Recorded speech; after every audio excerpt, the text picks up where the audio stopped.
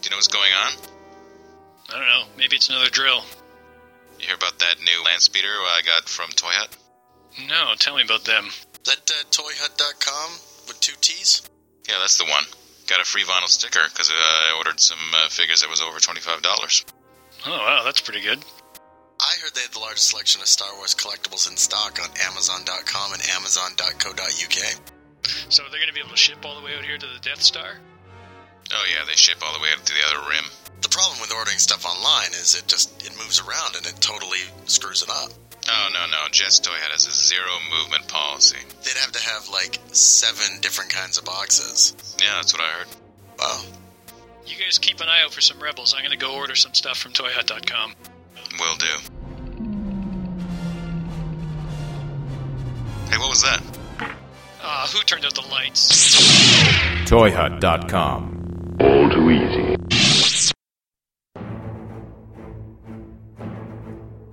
I'm gonna wash that gray right out of my brain. I'm Torrin Atkinson. Psychic driving. Not nearly as fun as it sounds. I'm Kevin Leeson. Would you like a wine spritzer? I'm Dr. Rob Tarswell. This podcast is great. It is much better than Skeptic's Guide to the Universe. I plan to listen to it again and again. I'm Joe Foljam, and this is Caustic Soda.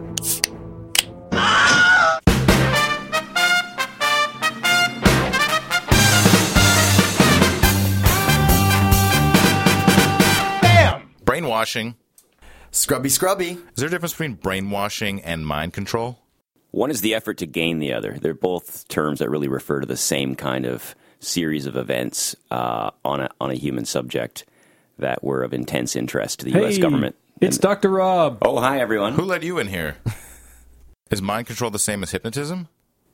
No, although hypnotists would certainly, stage hypnotists would certainly want you to believe that they're achieving incredible mind control results. And all those people who are selling weight reduction and smoking cessation hypnotism programs would want you to believe that they're engaging in white magic kinds of mind control. My definition that I've got for mind control systematically uses unethically manipulative methods to persuade others to conform to the wishes of the manipulators, often to the detriment of the person being manipulated. Does that sound like what we're going to talk about? That sounds exactly like what we're going to talk about today. Wouldn't a gun to the head cover that, though?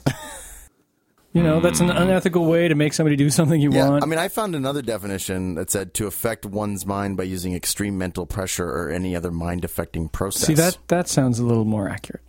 Okay. I think, the two of them together is what we're going to be talking about today. Although the second one would probably include coercion, which wouldn't necessarily be mind control. I mean, one of the hallmarks of brainwashing or mind control is the controlled subject is unaware of being controlled, where the coerced subject is typically aware of coercion. Or they don't believe that they've been mind controlled, that they think that it's their own free will that they're deciding to Must now think this resist compulsion.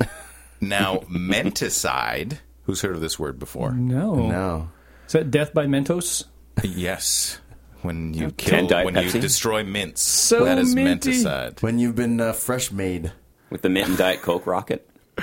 The systematic effort to undermine and destroy a person's values and beliefs as by the use of prolonged interrogation, drugs, torture, etc. And fundamentalist religion. And to induce radically different ideas. Well, that sounds like it's kind of in the same vein. Yeah, it sounds radically different ideas sounds like a pretty good hallmark of this as well. Because if you try and convince me to say, go get a Diet Dr. Pepper, that's not really mind control. That's just reminding. Remind That's control. just triggering a craving that pre-exists. And is brainwashing the same as thought reform? Very good question. Thought reform would apply more to what was happening in China in the early 70s in the Cultural Revolution, the re-education camps. Right. And in the 70s and 80s, even into the 60s in the Soviet Union, when political dissidents were sent to psychiatric hospitals because clearly, if you don't see the inevitable logic of communism, you must have a mental disorder. And the funny part about this, peculiar, not ha-ha, is that we'll make it ha-ha. the entire state, the society, the psychiatrists in the Soviet Union, thought, communism really does make sense. These guys are loco. Yeah. Word origin of brainwashing. Direct translation from the Chinese, "shi nao," meaning to wash the brain, and used during the Korean War. Is that because they literally pulled out brains And and washed put them. soap on it in order to change people's minds? Ran it under a tap. That might have been going on in Japan in World War II with American soldiers. That's a different episode, though. Yeah. But it was first noticed when Korean soldiers, or pardon me, U.S. soldiers were coming back from Korean POW camps. They were espousing pro-communist ideology. And this immediately got the attention of debriefers who got psychologists and psychiatrists involved. And they were saying, how on earth did this happen to our good old American boys? And this, of course, was during the height of Cold War communist hysteria. And there was intense interest by the CIA almost immediately in, if they're doing this to our soldiers, how do we do it to theirs? Yeah, and I read that this was like almost the entire focus of prisoners, U.S. prisoners on the North Korean side of the equation, that they subjected like 20,000 U.S. POWs to brainwashing techniques, and they kind of pioneered the whole thing, but only like 50 of them actually ended up becoming full-fledged communists. Right. And like staying behind and choosing to remain in North Korea after the war. That almost sounds like it was just there were 50 of them that, were easily suggestible, and you could have convinced them of anything with almost any technique. Or 50 of them that just didn't want to go back to America. Yeah. North Korea. I got a massive credit card debt. Yeah. And, really, given the percentage of people who are suggestible, you could make the case that North Korea, really screwed up. Could have had a lot more people. But we're just so damn coercive and awful about it that everyone became aversive and wanted to get the hell out of there. Either brainwashing should have just been like tourist pamphlets. Stay in sunny North Korea. Maybe more honey and less shit. Yeah. Exactly. Which is how interrogation techniques in World War II were developed. The most effective interrogator in World War II was an SS Naked officer, lady. and he would.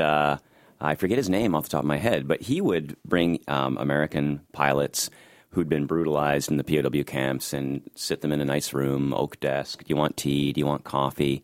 Well, let's just chat. Where are you from? Have his daughter pour a glass of milk. I'm from Iowa. Tell me about that. I studied in the U.S. And then, over time, these guys would just start talking about all kinds of stuff once they built an alliance. Good Nazi, bad Nazi.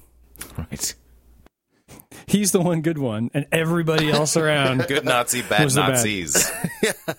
Yes, in 1950s China, they used filth, sleep deprivation, sensory deprivation, psychological harassment, inculcation of guilt, and group social pressure. What does inculculate mean, Torrin? Inculcation? Inculcation. Yeah. Well, it means to instill an attitude, idea, or habit by persistent instruction. Oh. Yeah, okay. I never had that happen when I grew up. And surprise, surprise, if they make you stand in filth for 72 straight hours, you'll come out going, yes, I'm a communist, please. Yeah, exactly. Can I have the bowl of rice now? What would happen if I just said it right off the bat? Tell us you're a communist. All right, communism. Well, then all of your... I can just play it along the entire way. All of your buddies would be mad at you, though. Tough. I'd be like, guys, I'm just telling them this. You know what, Joe? You're not playing hard to get. You're right. They wouldn't want you to be a communist if you flip that easy, right? They would say that you have no honor. What is this hard to get you're talking about? I don't understand it. By placing the prisoners under conditions of physical and social deprivation and disruption, and then offering them more comfortable situations such as better sleeping quarters, food, clothes, or blankets, the Chinese did succeed in getting some of the prisoners to make anti-American statements, but the majority of prisoners did not actually adopt communist beliefs, instead behaving as though they did in order to avoid the threat of physical abuse. Thank you. And reverting to their previous condition after they left the coercive environment. It's the smart thing to do. I mean, really. And that's the piece that was kind of missed by the CIA. Yeah. These guys came back kind of temporarily saying, I'm communist. Yeah, until they're safely in their own bed. That's the ticket. Yeah. And 3 weeks later weren't, but by then the CIA was off and running. Yeah. Yeah, and according to forensic psychologist Dick Anthony, the CIA invented the concept of brainwashing as a propaganda strategy to undercut communist claims that American POWs voluntarily expressed sympathy for communism. So it's come on. There's no way anybody could be convinced to become communist. Exactly. It has to be some kind of mind control. Yeah. Well, I guess that kind of segues nicely into the CIA efforts on the brainwashing front. Well, I don't know anything about that. Our friends in Asia were kind of the pioneers, but Yeah, like at the end of World War II, I mean, you had the U.S. like picking up a lot of those Nazi scientists and bringing them over as part of Project... Making Disney specials and whatnot? Yeah, Project Paperclip. Got to be the least sort of sinister sounding name possible for It's just to hold up some papers together. Let's give it up for the CIA name office. Some of these scientists were, engaged in sort of pushing the human envelope as far to the outer edge as humanly possible. The human envelope. Yeah, like Mengele is famous for dropping prisoners into cold water and watching them get hypothermia and go through all the stages of it until they died, just to see how far you could push people and stuff like that. And they also For science, yeah, exactly. And they did the same thing to people's minds, right? Like seeing what they could do to people to make them snap, right? And how far they could push it and all the rest of that stuff. And who did this? The CIA? No, these are the Nazis. Oh, but then the CIA got these Nazi scientists after the war. And said, "Show us your work." Yeah, and let's see what you got. And then all of a sudden in the early 50s, they get super interested in brainwashing, and especially with the returning Korean soldiers who are espousing communist ideology. Yeah. We cannot allow a mind control gap. Yeah. It becomes a mind control arms race, right? So that ends up what at the time was super, super top secret, but the overarching program was called MK Ultra. Does that stand for something?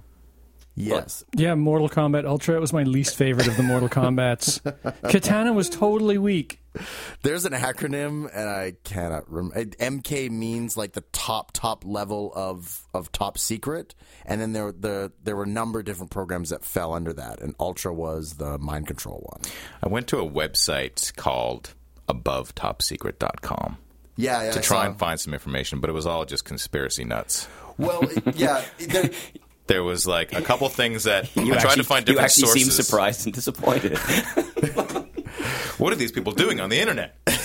I was trying and on a site called Above Top Secret. I was trying to find some secondary resources and stuff for a lot of the stuff that they were listing, but I could not find anything except for another website called ForbiddenKnowledge.com. Yeah, there seemed to be. My God, it is the Bilderbergers. There seem to be like two websites when you start researching this stuff. There's stuff that like kind of explore the really clinical aspects of it, and they will talk about from a medical perspective and from like a sociological perspective, sort of what actually was happening, and we know this because of documentation and all the rest of that stuff. And then there's the conspiracy theorists who take that same information, that same declassified documentation, and shout reptile overlords. Yeah, fill in the blanks, and then fill in the blanks. Like come up with these massive leaps of logic. Like there's a number of documents about hypnotism that they had a bunch of hypnotism experiments, and you ended up the CIA, right? And a number of different facilities, like the MK Ultra program. They are. Yeah, the MK Ultra program was spread out over like 45 different institutes of higher learning, right? Like these experiments were typically done under the auspices of different colleges and universities because that's where the psychiatrists were, right? Yes, especially the evil psychiatrists. And we don't want to give away too many spoilers, though. Stay tuned, kids. And so hypnotism was one of the areas that they were exploring. They were kind of delving into, and for some reason, they had the hats with the pinwheels on it. Yeah, yeah, precisely. For some reason, the vast majority of subjects, like the most volunteers they seemed to get, were young women. And so one of these websites, and I forget which one it was, but they reprint all this documentation about how much success they'd had hypnotizing some of the more suggestible 19 and 20-year-old girls who were enrolled in college. And then this person who has this website posits the theory that there must have been rampant sexual abuse, because who in their right mind would hypnotize a 19-year-old girl and then not abuse her while she's under the influence? Right. Like, kind of... reason dictates bit of this projecting must there. have happened. And I sit there and I read it and I went to myself, maybe this is says a lot more about you who's writing the article than it does about the CIA operatives who were conducting these experiments.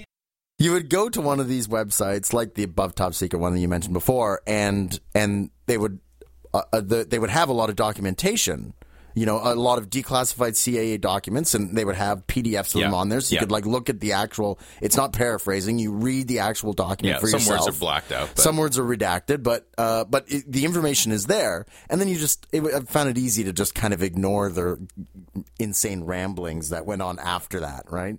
But there's. Especially around the MK Ultra, interestingly enough, there's a very limited number of documents because in 1973 there was a paper shortage. Yeah, they had to recycle everything. No, there was just flipped everything Operation over on the Paper back. Shred. Yeah, Congress started to actually look at sort of what the CIA had been doing in the 40s and 50s and 60s. So the head of the CIA, kind of flipped his lid and said, "Shred everything," and all of the documents pertaining to MK Ultra were shredded, except for 20,000 pages that actually got lost in their filing system. Oh, nice. They ended up being they were copied and stuck in a section with the accounting. Like it got lost into like the financials. And so when somebody started looking for this stuff in 1975, 76, they unearthed this limited scope of documents. But and that's all we know for sure about the MK Ultra stuff is the stuff that kind of came to light as a result of this. Limited but damning. Yeah, if not for the fact that the accountants made copies of everything and stuck them in a financial file they never thought to look for, we would literally have zero documentation to back bless up those accountants. Yeah, back up red all tape. these things with MK Ultra. But one of the biggest players in the MK Ultra, I know Dr. Rob has a lot to say about this guy, was a Canadian. Good Canadian kid, somebody we can be proud of. Well, Scottish expat. Of Scottish descent. We claim so many of those, though. Alexander Graham Bell, Canadian invented the telephone. Dr. David Ewan Cameron, possibly the most evil psychiatrist that ever lived.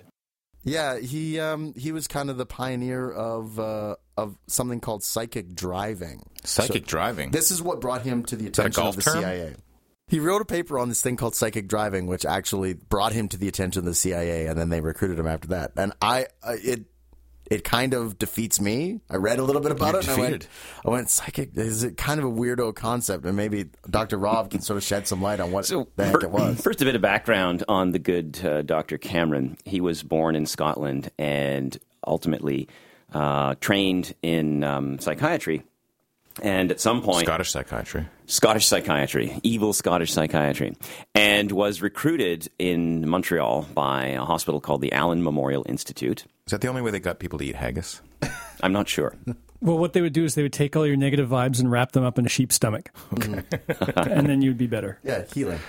And he was becoming increasingly renowned within psychiatric circles. He was at one time the head of the American Psychiatric Association, and he was the first ever president of the World Psychiatric Association. So this was a big player. And I think he was simultaneously the head of the Canadian Psychiatric Association. Quite possibly, yes. He may have been the head of just about everything. Yeah. And he was certainly the head of psychiatry at the Allen Memorial. And he had some ideas about how to treat mental disorders. In particular, he wanted to try two techniques. Psychic driving was one of them, but before psychic driving was deep patterning. His overall hypothesis was that if you want someone to be psychologically well and they're unwell, you have to tear the personality down bit by bit, back to zero, and start again from scratch. Ah, sure. Like a pretty classic brainwashing methodology, right? Like when you start thinking about brainwashing, this seems like the place you want to start, right? Well, how do you go about doing that? Well, what Dr. Cameron would do would be a combination of weird sort of toxic potions whose ingredients are broadly unknown, but we do know they contained LSD. Okay. And then he would use something called high-energy electroconvulsive therapy. So he would use the same sort of electroconvulsive therapy that's done now with up to 10 times the energy per shock and 40 to 50 shocks per day. And some patients reported ultimately having received over 500 electroshocks in combination with... Can you imagine, after a while. So some dude juices you with acid and then starts shocking you, right? What a trip. Like... That would pretty much guarantee a bad trip, right? Yeah, I'm guessing this is not what Timothy Leary was talking about when he started to extol the virtues of LSD. Yeah, Right. he didn't add get electrocuted to the end of turn in, 50 tune in, shots turn a day. on, drop out. Dr. McEwen was the original merry prankster. Well, it was ultimately the null trip because people lost decades of memory. Oh. There were So patients. it was effective then. Well, certainly, yes. I suppose from a de-patterning point of view, people lost not only biographical memory, but what we would call praxis or memory of learned skills. What is biographical memory? That's the stating the facts about your life. I was Okay. born here. I wore right. red shoes. These kinds of things, and then sort of I like haggis. skill memory would be, well, how do you ride a bicycle? It's hard to describe, but you can just do it. So it's something Right, you can't right. state, but Okay. it's in there as a learned, Sure. remembered concept. So, just as an example of a couple of patients. No, actually, no, I'm going to save that for later, some of the outcomes. And so there were people who, in perfectly innocent, depressed, anxious, would go to Dr. Cameron, who was the most prominent psychiatrist on the planet. Wow, we're so lucky to have Dr. Cameron here in Montreal. He commutes up, and he lived in Albany, New York. He would commute to work at the Allen Memorial, and then he would commute home on the train. And people would get admitted to the hospital, and then he would start shocking them and giving them the potions, and they would say, well, this is kind of strange, but he's Dr. Ewan Cameron. He's the most Right. powerful psychiatrist in the world. If we can't trust the most powerful psychiatrist in the world, who can we trust? Absolutely.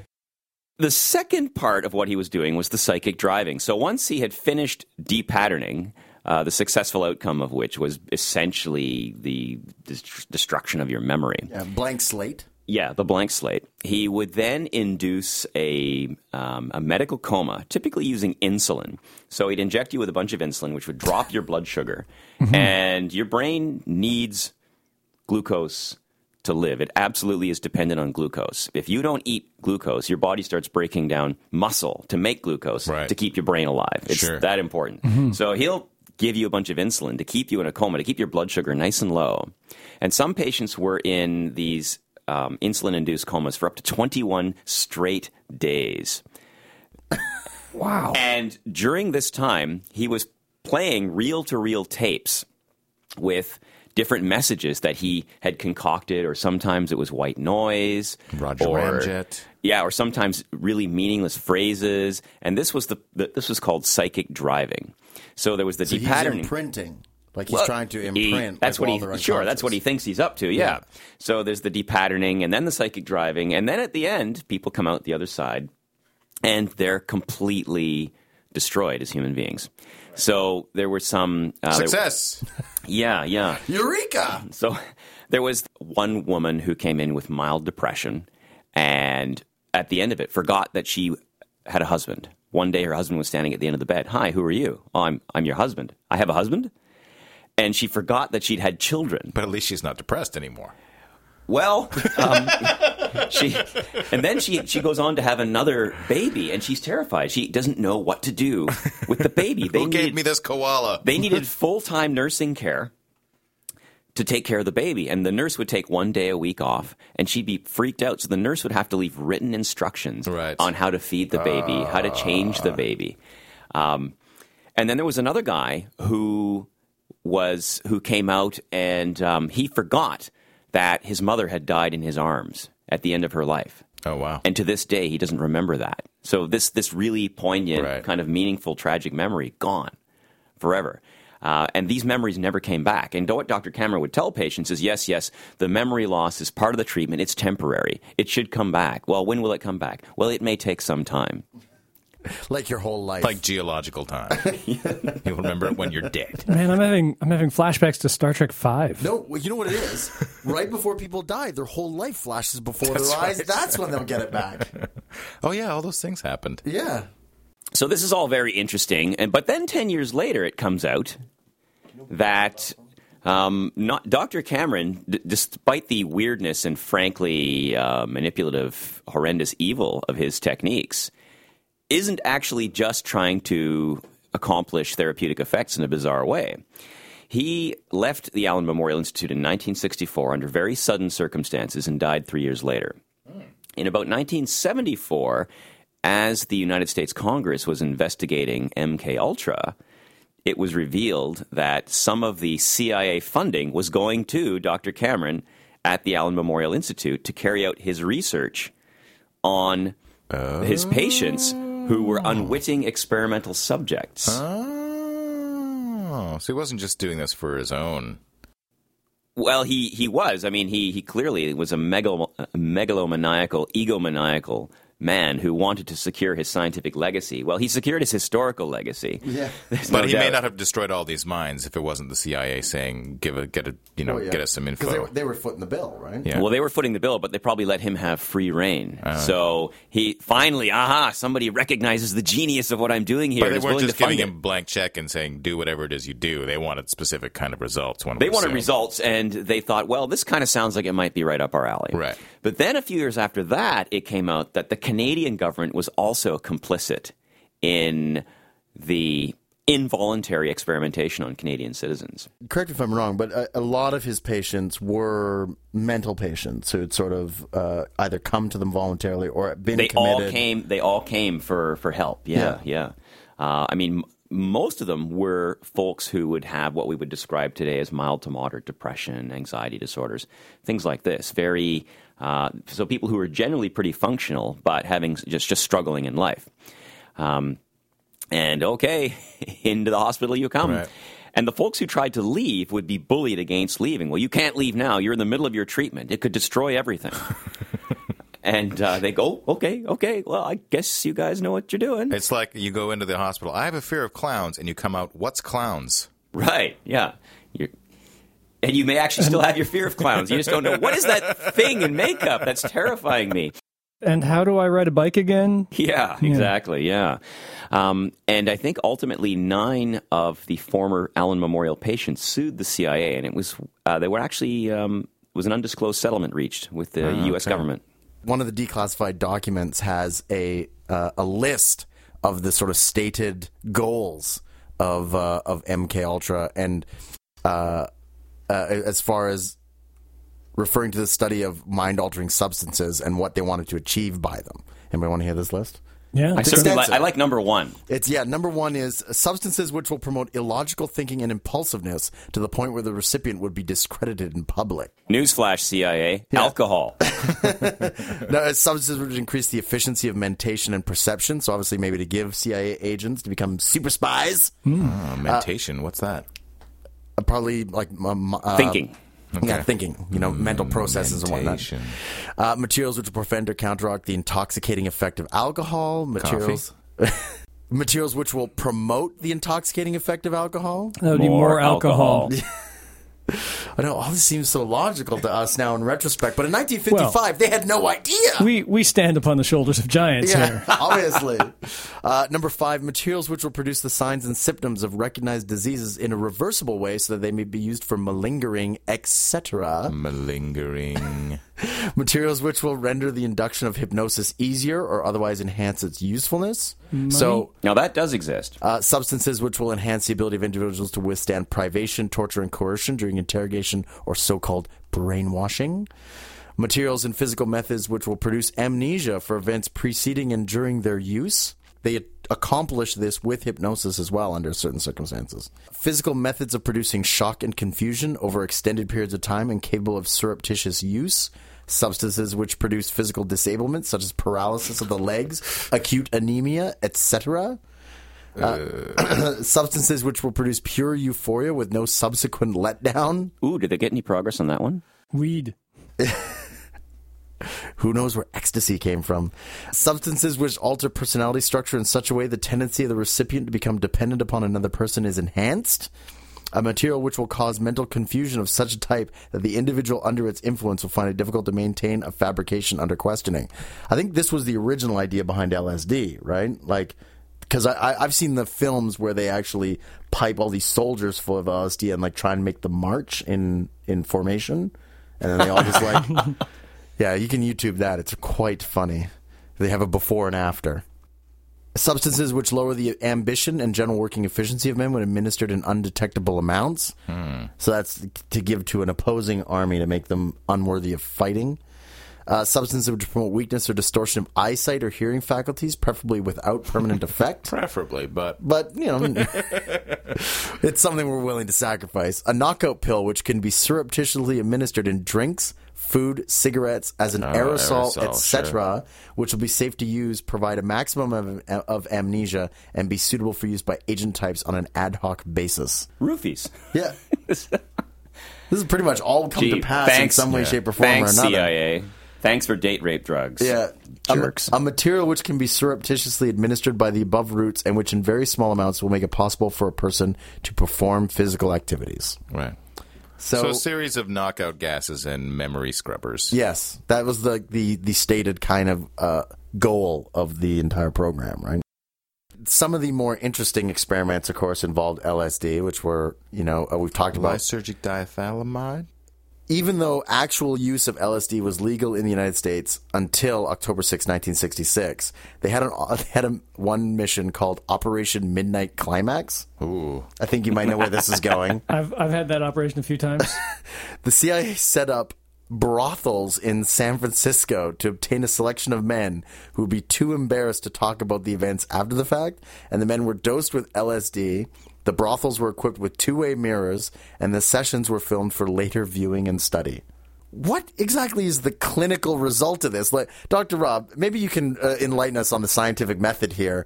Exactly how was this going to achieve any sort of, medically verifiable or isn't the point like being able to repeat the results under different circumstances time and time again? That's the goal of Sometimes you just want to throw a science. bunch of shit together and see what happens. Yeah. I suspect what the CIA is after is probably a couple things. First of all, if we go back to that list, they're looking for broadly substances which get people to do things they might not ordinarily do. So let's see what we can get these fine, upstanding citizens to do.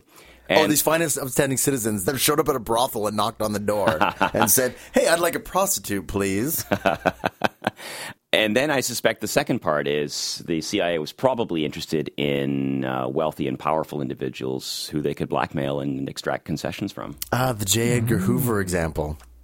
To this end, the CIA used all sorts of different drugs, amphetamines, barbiturates, temazepam, heroin, morphine, MDMA, which is the precursor to ecstasy. It is ecstasy.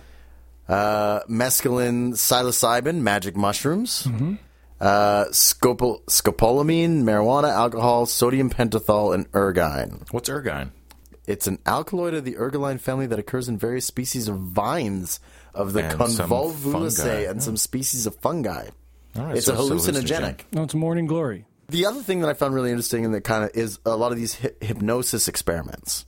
And there's some documents that outline some seemingly quite successful hypnosis experiments where they got a subject to perform a specific action which were very complex, like go into this room, pick up a briefcase, take it to this other room, dial in a code, leave, this object, which is a bomb, under the desk, then go to this other room and talk to another agent, and when that agent says a certain word, then go do this, and then return to your starting point, sit down on the couch and fall asleep, and when you wake up, you won't remember what you just did. Okay. And then actually perform that action and get them to do it successfully. Because they were trying to create basically sleeper agents, right, like the Manchurian Candidate, pretty much. Okay. And so there's no documentation to say that this process was ever used in the field. But there is one woman named Candy Jones who claims that she was one of these sleeper agents, that she had been experimented on as a young woman by the CIA, and that she would get weird phone calls, leaving cryptic messages, and she ended up writing a book, but, largely ignored or not commented on or denied by the CIA. Well, it might be true. It's also exactly the thing that a crazy person would say. Yeah, no, I know. That's the ultimate part. Is the CIA were doing things that were so crazy that it was easy to say, "Oh, that's just crazy." Yeah. Except for the fact they were actually doing it, and there are documents to prove that they were doing it. So that one's a really interesting one because none of the documents survived about sort of any sort of field work involved in that stuff, but they do have the examples of experiments done under clinical conditions that accomplished the effect that they were going for. What were some of the materials that enhanced hypnosis that we were talking about before? primarily, the most interest ultimately settled in drugs called the barbiturates. And these were first discovered actually during World War II. U.S. Army psychiatrists discovered that soldiers who had had traumatizing stress incidents in the field, they could, under a facilitated interview with barbiturates, help the individual soldier process the intense grief around the traumatizing event, which led to rapid recovery, and they could be redeployed with their field units. See. Yeah. So they compressed the whole stages of grief. Right, yeah. Or skipped some altogether. Exactly. And in fact, the interest in these kinds of facilitated interviews for therapeutic purposes did persist in psychiatry. Ultimately, they were abandoned because you can, when somebody's in the state of this medication, indeed, their defenses are down and they're able to approach very painful emotions. But again and again and again, they wake up, they don't remember the interview. And often what would happen is because really painful emotions were stirred up, these individuals would often be more symptomatic after they woke up, might commit suicide and things like that. So ultimately, this was abandoned as not terribly helpful or therapeutically useful. Yeah, that wasn't very helpful when the guy killed himself. But perhaps helpful in creating a sleeper agent that you can actually activate. One of the most interesting things I read about it was that they could actually activate them by phone or by letter, by leaving a suggestion and then call them and say a word. And it could be, one of the things that they really liked about it was it could be anybody saying the word. So you could actually kind of pass these sleeper agents around to other handlers. It wasn't but what if they're in a bank lineup and somebody says, oh, that foo-for-ah? Yeah. And then suddenly they start slitting people's throats. That was the danger I guess the CIA was willing to take on. So be careful what you say in bank lineups. All right, well, I got something on deprogramming and exit counseling, which are two separate things. Some believe and have written about that certain cults use mind control techniques to unethically recruit and maintain members. Many critics of cults advocated or engaged in deprogramming as a method to liberate group members from apparent brainwashing, quote unquote. Deprogramming refers to actions that attempt to force a person to abandon allegiance to a religious, political, economic, or social group. Methods and practices may involve kidnapping and coercion, whereas exit counseling, also known as cult intervention or thought reform consultation, is similar, an intervention designed to persuade an individual to leave a cult, but it is a voluntary procedure in which the person is treated with respect, can leave any time, and that the decision to stay with the group or leave it is wholly up to the follower and will be accepted by the exit counselor. I'm sure that happens all the time. Yeah, because here's the thing. I mean, once you get to the point where you're like, oh, I'm going to go to this exit counsel, I'm going to leave the cult and go to this exit counselor so they can counsel me on not being a cult member anymore, you're kind of over the cult at that point in time. Mostly. Like, you're pretty much just going to reinforce something you'd already sort of made up in the back of your mind anyway. Or, yeah, almost like an intervention. Yeah, exactly. You shouldn't be in this cult. Yeah.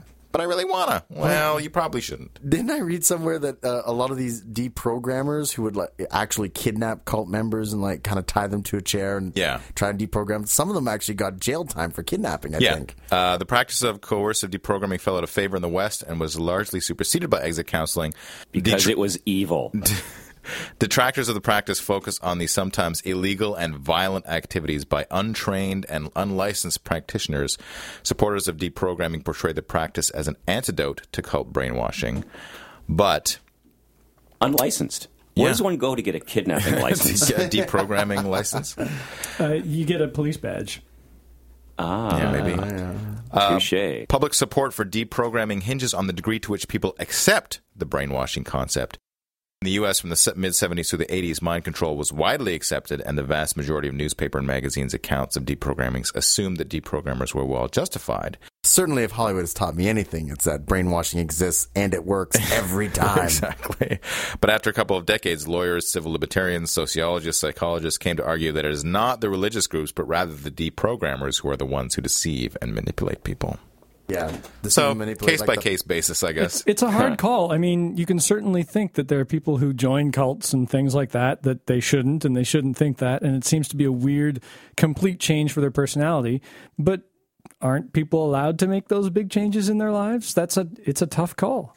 Yeah. I mean, by the same token, I mean, you get like some situations like the Waco guys, the Koresh family, where, you know, every single woman who ended up in that organization had to stop having sex with their husband or boyfriend or whatever and only have sex with Koresh. And you're sitting there thinking to yourself, feels a little bit manipulative, feels a little bit maybe like he's taking advantage of some people who are not strong personalities. And minor segue, if you want some really weird YouTube video, David Koresh rock videos. Oh, nice. Yeah. He was a made rock musician. videos? He was a musician and composer, yeah. Why are they all musicians? Torin. And if you think back to the 80s when deprogramming was huge, if you, I mean, I think most of us in this room grew up in the 80s. In a satanic cult. Playing Dungeons and Dragons. And in Chilliwack, this was a big deal within fundamentalist circles with which we were surrounded. And this was the rise of the satanic panic, and people actually believed that there were completely splintered off satanic cults which were raising babies just for ritual sacrifices to Satan, and that Satanists had completely taken over daycares, and people ended up in jail with multiple life sentences for kidnapping, coercion, murder, all on the alleged eyewitness testimony of, in retrospect, what were probably very psychologically damaged, persuadable people. And absolutely none of this was founded, despite intensive FBI and police investigations. And I think it was actually Skeptic Magazine in around 88 or so that sort of first raised the alarm. Like, you know, hey, are we really sure that there's this massive underground satanic movement raising babies and eating them? And really? Carl Sagan mentioned was he a politician whose daughter came forth claiming, thanks to a psychiatrist trying to bring these memories, which turned out to be false, that her father was in a satanic cult and had her impregnated simply so the baby could be sacrificed. And it got the story got out there so much that the father, who couldn't believe that his daughter would lie about this or be wrong, started to believe it himself and actually admitted it and went to prison for this crime, even though they later did studies and she had never been pregnant. Fascinating. They had no evidence that she had ever been pregnant in her life. The Milgram experiments were fascinating. They were done in the 50s with an actor in another room in a chair who you couldn't see, and there was an investigator in a white coat standing behind you asking questions to the actor in the other room. And every time the actor got the answer wrong, you were, as the experimental subject, you didn't know you were the subject. You thought you were just kind of helping out. You were like an assistant. That's right. You're an assistant. You administer a shock. And then every time you turn up the dial. And the dial was from 0 to 400 volts.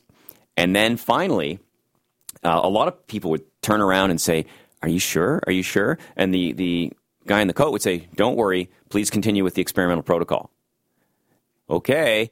And they would keep shocking even after the actor had been screaming and then went silent. Oh. Yeah.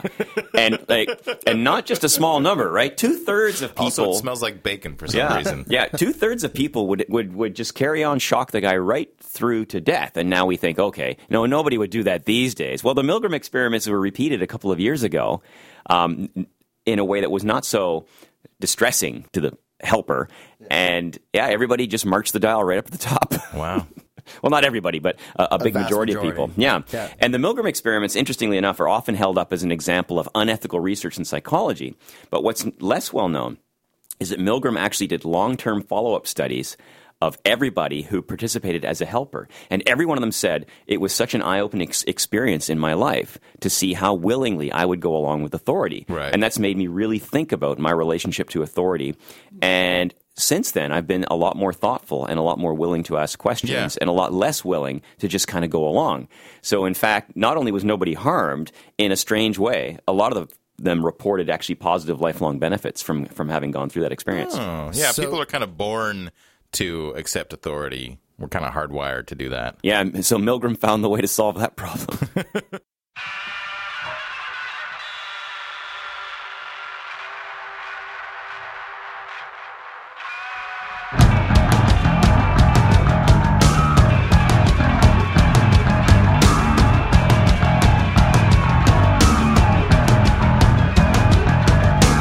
I met her at the EOD.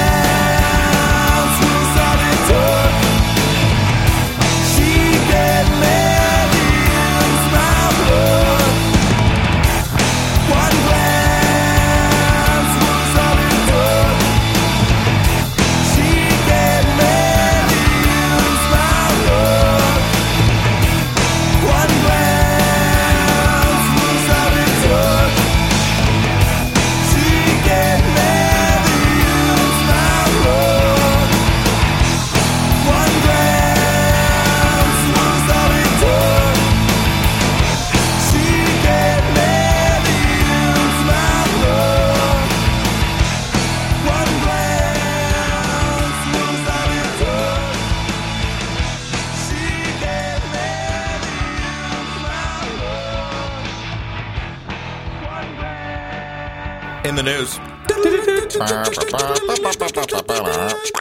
October 14th, 2011, the Epoch Times, which is a newspaper in China. It's made by supporters of the Falun Gong movement. So I have an article about a Sichuan woman in her 50s who was forcibly admitted by Chinese authorities to a legal education center for brainwashing. 10 days later, she was dead, her body black and blue from beatings. So that's an unsuccessful brainwashing. On September 7th, Miss Wang Mingrong was abducted by personnel from the 610 office, which is in charge of eradicating Falun Gong in China. Miss Wang was taken to the Chengdu City Legal Education Center, which is used for detaining and brainwashing Falun Gong practitioners. She went on a hunger strike to protest her unlawful detention, and she was then brutally beaten and force-fed through a tube. 10 days later, she was found dead, her body black and blue, but the exact cause of death remains unknown. In September 2003, Miss Tan Xiaolan, a young worker at this Sichuan cotton factory, was abducted and taken for brainwashing, and 16 months later, she was returned to her factory's dormitory, and her coworkers found she had no facial expression and did not respond when called by her name. Wow. She was in a catatonic state, unable to talk about her experiences at the Legal Education Center. So, re-education centers. Yeah. How does that work? Yeah, well, I think this is kind of one of these deprogramming and reprogramming kind of attempts, right? I would like to say you probably have to have balls of steel to be a journalist for that newspaper. Yeah, I'm thinking the same thing.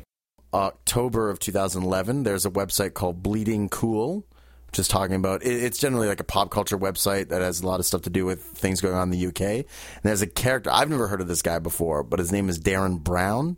Mm-hmm. And evidently he does television specials, but he's a hypnotist. So he's kind of like a David Blaine, but for hypnotism. Okay.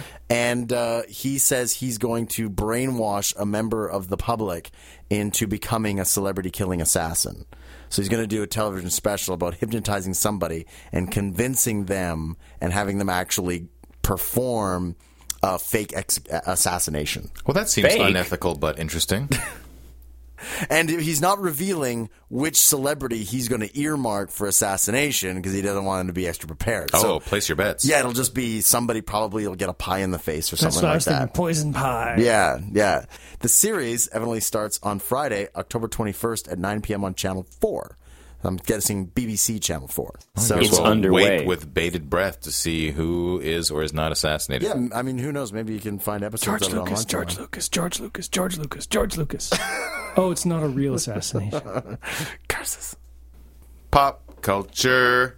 Boy, there are a lot of examples of brainwashing. It's a wonderful thing to play with in stories. Yeah, and there's an era in time where this was kind of a fun thing to do, right? Like, Right. Especially well, when it's this not was a fun in thing the to do now. news. Well, there's not a whole heck of a lot of, like, from, all the things that I was looking at, there's not nearly so many examples. There seems to be a tapering of, brainwashing and mind control. It's a bell movies. curve. Best Yeah, I guess it's all trope probably ever. cyclical, right? Probably what goes around comes around. But of course, the one that you have to talk about when you're talking about brainwashing is the Manchurian Candidate. Yeah, two versions, which yeah. I've seen both. Yeah, I've read the book and seen the original movie, and How does the book compare to the movie? a movie has to be really exceptional to kind of trump the book. The book is always kind of richer, and it's got more character, and it's got better setup, and it you just have to abbreviate movies so much that unless somebody does a really outstanding job, it's kind of hard to go toe to toe with it. So, in short, you're saying no. In short, I'm saying the book is better than the first movie, and I'm sure the first movie is better than the second movie, so the book is probably better than all three. Now, on the Facebook page, we were when Torn put the message out, recommend brainwashing movies. One of the ones that leapt right to the front was a movie called Parallax View, which starred Warren Beatty from 1974. So Joe and I watched it. Oh, so it's almost a classic movie. It is. It is. It could almost be and it's a under classic really good movies. movie. It really, really is good, yeah. But I wouldn't call it a brainwashing movie. Well, what's it about? Give me the breakdown. Brainwashing is around the periphery rather than the center of it. I think it's strong to call it a brainwashing movie, but it is really good. It's so well done, Yeah. so well shot, so well acted, has an excellent ending to it, Yeah. I felt. And both you and I agreed this is probably the kind of movie that unless there was a star who said, we need to make this movie would never get made these days. It would never get made today. Now, I already referenced Would you like it. a wine spritzer? Is that... Now we know what Dr. Rob's key phrase is. So Well, it's not, because you said it twice and nothing's happened. No, Or has it? His sleepers are going to listen to the podcast. He's going to give them all a call and say, hey, listen to Caustic Soda this week. And they're all going to go off the deep end. Pies in everyone's faces. Yeah. Clockwork Orange. Yeah. Now there is a brainwashing scene. Yep. Often referenced in pop culture ever since then. Yeah. Not the Ludwig van, not Ludwig van, anything but Ludwig van. And does it work? Oh, yeah. In absolutely. the movie. Yeah. Definitely. But it also hammers home the fact that it never really, even when you successfully do these things, it never really gets rid of your sort of underlying compulsions, right? Like his it just character, controlled his compulsions. Yeah, that's right. Yeah. He was the same person. He was still a complete sociopath. He just wasn't allowed to act on his sociopathic desires. Right. Is it like the little collar that you have to wear if you're a except in his brain. DWI? It was a collar in his brain. So he wanted to do them, but they would just... He would go. He would get violently ill. Okay. He would be incapacitated by nausea. Whenever he'd even think of doing these horrible antisocial things. Yeah. Yeah. But then, of course, twist ending, spoilers. It's old enough movie. I don't think anybody deserves to get skip 10 seconds, but then they have to reverse it because of political pressures. Yeah. And he becomes a psycho again with the full blessing of society. Yeah, the thing that really was its undoing was that the music that they accompanied his reprogramming with was Ludwig van Beethoven's Fifth, and it was his favorite ever song. It's the only actual beautiful traditional classic thing that this psycho enjoyed. Yeah. And then they taint it with his reprogramming. So every time he heard the song, he didn't even have to have one of these thoughts. If he just heard that song, he would feel its effects. Just a little extra dig in his ribs. Yeah. This is what you get for being a psycho. Yeah, that was the punitive part of the reprogramming. Yeah. Anybody else got any movies? Has anybody seen Holy Smoke? No. This is a movie with a young Kate Winslet. Oh, okay. While on a journey of discovery in India, Ruth Barron, Kate Winslet, falls under the influence of a charismatic religious guru. Her parents trick her into coming back to Australia and hire P.J. Waters, played by Harvey Keitel, a macho cult deprogrammer who confronts Ruth in a remote desert hideaway. Oh, I had heard of this movie. I heard of it, but I didn't go out and see it. It won a bunch of awards. It did really well on the festival circuit, if I remember correctly. It was interesting. Yeah. And I was interested in seeing where it was going up until it became abundantly clear, like the last 30 minutes was just going to be Harvey Keitel with his pants pulled down. Isn't that most Harvey Keitel movies? Yes. I bet you, never in any of these scripts does Harvey Keitel character actually pull his pants down, and he shows up on set and he goes, I got an idea, to the director. Let's pull my pants down. Yeah, it's just he takes her to this shack in the middle of the desert to get her away from everything and deprogram her, and none of that happens. It's just a bunch of ridiculous sex and weird angst and stuff like that. And Harvey Keitel, the tagline for the movie is kind of Harvey Keitel, he thinks he's in control, but he can't handle himself, yada, yada, yada. But it's just, there's no interesting message or anything once you get to that point. Oh, okay. All right. That's disappointing. Yeah. It's just he totally flips for a really stupid reason, and he's like, there's a scene, the turning point in the scene is she kind of goes crazy and she takes all her clothes off and she's out in the front of the house, and then she starts trying to make out with him. He's like, no, I can't. I'm your deprogrammer. Oh, okay, I guess I can. Let's have sex many times. I'm going to keep you here in this shack and we'll have sex until we get found out, and we do, and it all goes to shit. So it's totally predictable after that point. So I'm a deprogrammer right up until I get a boner. Exactly. He needed a deboner. Yeah, he did need a deboner. Are there Torrens notes for other movies? Yes. Because that was fantastic. There was a brief scene in Lost Skeleton of Cadavra. Now that's a so bad it's good movie, isn't it? It was a movie that was filmed in black and white. It's from 2004. Okay. Made to be as though it was from the 50s. Right. So it's kind of a mockumentary sort of thing. Well, it's not a mockumentary. It's just a mock. It's a mock film? Yes, I exactly. think it's an actual film. an Wait a minute, what is it? It's an homage to 50. It's not supposed to be a documentary in any way, shape. Right, or right. form. But in that style, that they're poking fun at sort Exactly. of something else. It's a spoof. Yeah. Ed Wood There style? you go. That's what I was looking for. Yeah, An homage kind to of- Edward Wood? Yeah, you could say that. There's a lot of stilted dialogue and maniacal laughing that goes on too long and that sort of thing. Was it good? It was good. I watched it again because I heard that there was a brainwashing episode in the movie, Yeah, but I okay. didn't remember it, so I had to watch it again. And it was even funnier the second time I watched it than the first time. Really? Yeah, the first time I remember having like one or two lol moments, but having watched it again, it was even better. It was like, And what was the brainwashing element? the whole idea of this movie is it starts out with a scientist, and there's a meteor that's fallen, and he has to get the atmospherium out of the meteorite. Okay. Atmospherium is this kind of catch-all, do-anything element. Meanwhile, another scientist has heard about the lost skeleton of Cadavra in a cave. My favorite line from him is, "I'm a scientist. We don't believe in anything." So he goes to the skeleton and tries to reanimate it. The skeleton says, "I need atmospherium to fully reanimate." Okay. So now he's got to Hilarious get the use. atmospherium. Then a rocket ship from space crashes. Wait, why does a scientist want to reanimate a skeleton in the first place? For Don't worry science? about that. Don't worry about that. He already said he doesn't believe in anything. He's a nihilist. Why wouldn't you reanimate a skeleton if you could? I guess. So the aliens need to repair their ship, and of course, they need atmospherium. Atmospherium. And So also, it's a mad world of atmospherium. it is, yeah. The aliens use their brainwashing power on the original scientist who actually has the meteorite that has the atmospherium in it. They all want the meteorite. Uh-huh. So the aliens try to brainwash, try to get him to give up the meteorite. The skeleton of Cadavra also has mental powers and wants to get the... Yeah, so this brainwashing internet's pretty hilarious. All right. So check a this double movie out. thumbs Sounds up awesome. from Torrin. I got to check it out too. No, just one thumbs up. Oh, Nobody just kills the guy and steals the meteorite? No, there's no killing. That would have expedited the plot to some extent. There's also, the aliens have this transmogrifier array that they use to change their clothes into human clothes, and the scientist who wants to reanimate the skeleton uses it to merge 4 forest animals into a lady in a cat suit. It's pretty awesome.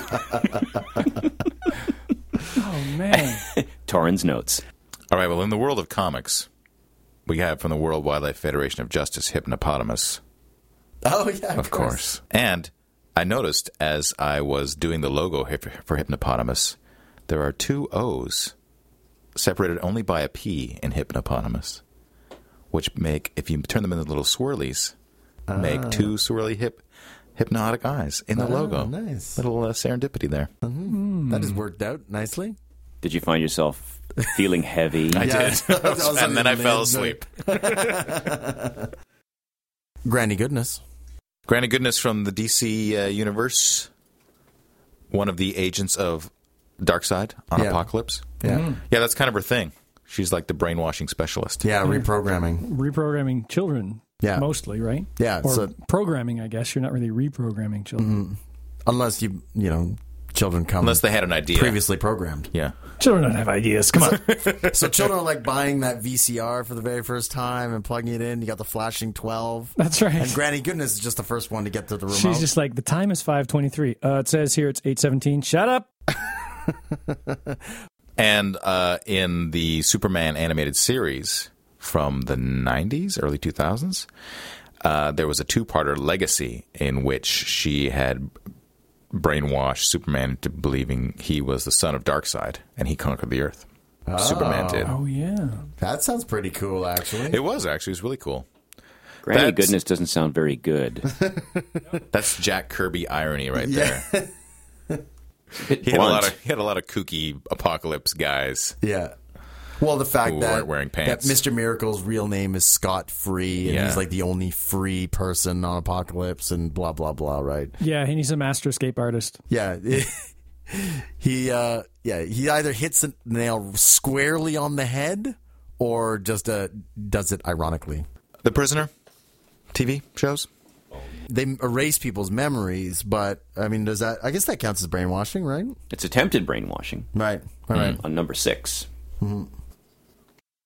The Venture Brothers episode from season 2, Guess Who's Coming to Dinner, features is basically an homage to the Manchurian Candidate, Right. in that a character who was an astronaut has been brainwashed to kill the president, There you go. and he gets saved by the ghost of Abraham Lincoln. That's random.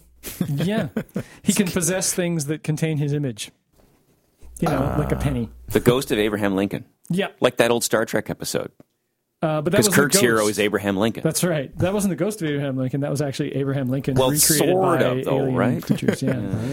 And speaking of Star Trek, there's the episode The Dagger of the Mind, the title of which is taken from a soliloquy by the title character in Shakespeare's Macbeth, where Kirk goes to this prison planet. He goes to a penal colony planet. Well, I don't know if the whole planet's a penal colony, but there's a penal colony on a planet, and he gets captured by the head, the warden, I guess you would say. And there's that machine room, the room with the machine, and they, I don't know how to describe it. It's like got a light in it and a chair. Oh, yeah. Right. A brainwashing machine. Yeah. The brainwash room. Yeah, basically. In the brainwash district. That's right. Because they catch this guy. They receive a shipment from the prison planet. Inside the shipment is an escapee. He used to be the director of the penal colony. He's gone. He's all funky, crazy. Right. So they eventually get to the bottom of who he is and what happened to him. And in the meantime, Kirk is down there because he's suspicious, but is not quite sure what's going on in that way that they do on Star Trek. Yeah. Takes down this sexy science officer with him. Of course he does. And they sneak out of their quarters and try to figure out what's going on with this brainwashing machine, who the new director says, oh, it's an experiment, it doesn't really work. It was a pretty good episode. So who got brainwashed? Kirk? Kirk, when they were kind of screwing around with it, trying to figure out how it works, He actually she was brainwashed himself? implanting suggestions in him just to see if it actually worked. Oh, yeah. What was those suggestions? The first one was, Try not to hump me? you're hungry. Like she would turn on the machine and say, you're hungry. And then she'd turn it off. And then Captain Kirk was like, after we're finished all this, I wouldn't mind finding a canteen and getting blah, blah, blah, blah, blah. And she's like, I implanted that suggestion right now. Right. And then the new director finds out and blah, blah, blah. It's a Star Trek episode. She you know how certainly it didn't ends. need to implant I'm horny, because that seemed to go everywhere that Kirk went. No, that was Seemed to take it with him. that was natural programming. Yeah. Maybe she did, and that explained all the rest of the episode. That was Ooh, biological it's called a neural programming. neutralizer. The neural neutralizer, thank you. Neutralizing your neurals Nice job. since the 23rd century. Lesser of two evils. All right, so obviously, if we're going to do a lesser of two evils from this episode, we got to get the Cameron treatment. We got to get mind wiped by Dr. Ewan Cameron in a way where you don't know how to take care of your own baby, and you Lose how much of your memory? pretty much all of it. Sort of on demand, typically decades. Yeah, so you lose the vast majority of your memories, and you're kind of like only making new memories from that point forward, and you're kind of psychologically broken.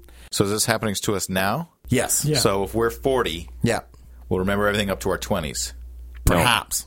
No, you probably won't even remember your childhood. Oh, okay. Yeah. You might remember it in fits and spurts, like a year here or 6 All right. months there, and who knows? Who knows what you're going to forget? It's a kind of a roll of the dice. Or go to our flies and maggots episode, ocular myiasis. Oh, living maggots in your eyes. That eat your eyeballs and you definitely go blind. Ooh. Right. So this is broken brain or blindness. Well, you can grow new memories, but you can't grow new eyes. I'm going to go with what was the name of the Cameronizing. Deep patterning and then psychic driving. I'm going to go with the You're going to be psychic psychically driving. driven. Yes. That sounds like something you get in As- prison. As gross and as creepy and as shudder-inducing as the maggots in the eyes go, those memories are me. Like really, you're talking about the death of my personality by taking all that away. Yeah, pretty much. I would rather be me and blind, even though the way that it's going to happen is... I would rather be me than blind than lose all of that. Yeah. So I have to go with the ocular myiasis. It's and I hate that I say that, but. What do you, Dr. Rob? You got an opinion on this? I mean, what with you? You use your brain more than just about anybody I know. It's very Philip K. Dickian kind of you a spent dilemma a here. lot of time in school. Imagine losing all of that. But don't you also heavily use a lot of invested. time looking at things? It's very tough, yeah. I mean, on the one hand, there goes the medical imaging. On the other hand, there goes... The medical imaging. Right, yeah. But at least it's relearnable in principle. I mean, either way, I've got disability insurance. Sure. My God, this is horrendous. And once you're on disability insurance, don't you want to look at a lot of porn? I submit to you, yes. I would need to consult Philip K. Dick and ask him what I would do. But if I couldn't get him on the phone, I would probably. Oh, this is horrendous. See, This is why. This is horrendous. We have to do almost every This week. is why Lesser of Two Evils. This one is perfect. We've almost stumped Dr. Rob. Eyeball bugs My eyes my is- by Yes. like 0.01%. Because you can kind of still practice medicine in some way, shape, or form, can't you? and you get your memories and your imagination, so you can remember what porn looks like. I can remember how great it was to have a job that I really liked and took a long time to learn how to do. But your insurance takes care of that, and you could still be a consultant. Yeah, you can kiss surgery goodbye. And you can still but- read with Braille. There's all sorts of Braille monitors for computers that can read Wikipedia Well, for here's you. the question. How close are we to regrowing people's eyes? And how close are we to Breaking your deprogramming brain. people? I mean, I think We're close to neither. Fair enough. Fair answer. here's where I'm going to stand on this one.